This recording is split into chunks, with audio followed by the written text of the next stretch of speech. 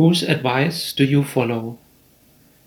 Welcome, good day, and hello to Silent Time, the opportunity to think on what is really important in life. Whose advice do you follow? In Psalm 1, verse 1, it says, "Happy are those who reject the advice of evil people, who do not follow the example of sinners, or join those who have no use for God."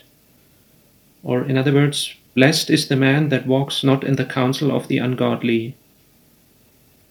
The ungodly, for example, in gangs and criminals who each other push to do illegal things, or who push each other to the limits in drinking alcohol or whatever it might be.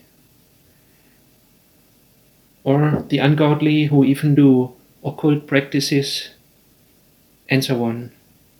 Blessed is the man that walks not in the counsel of the ungodly. And in verse 6, the righteous are guided and protected by the Lord, but the evil are on the way to their doom. Lord, we thank you that we are protected by you. Thank you for your love, for your care, and thank you for your forgiveness. We are sorry where we follow wrong advice, where we listen to the wrong voices who have evil intentions for us.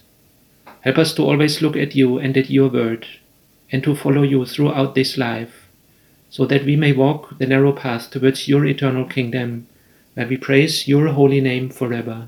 Amen.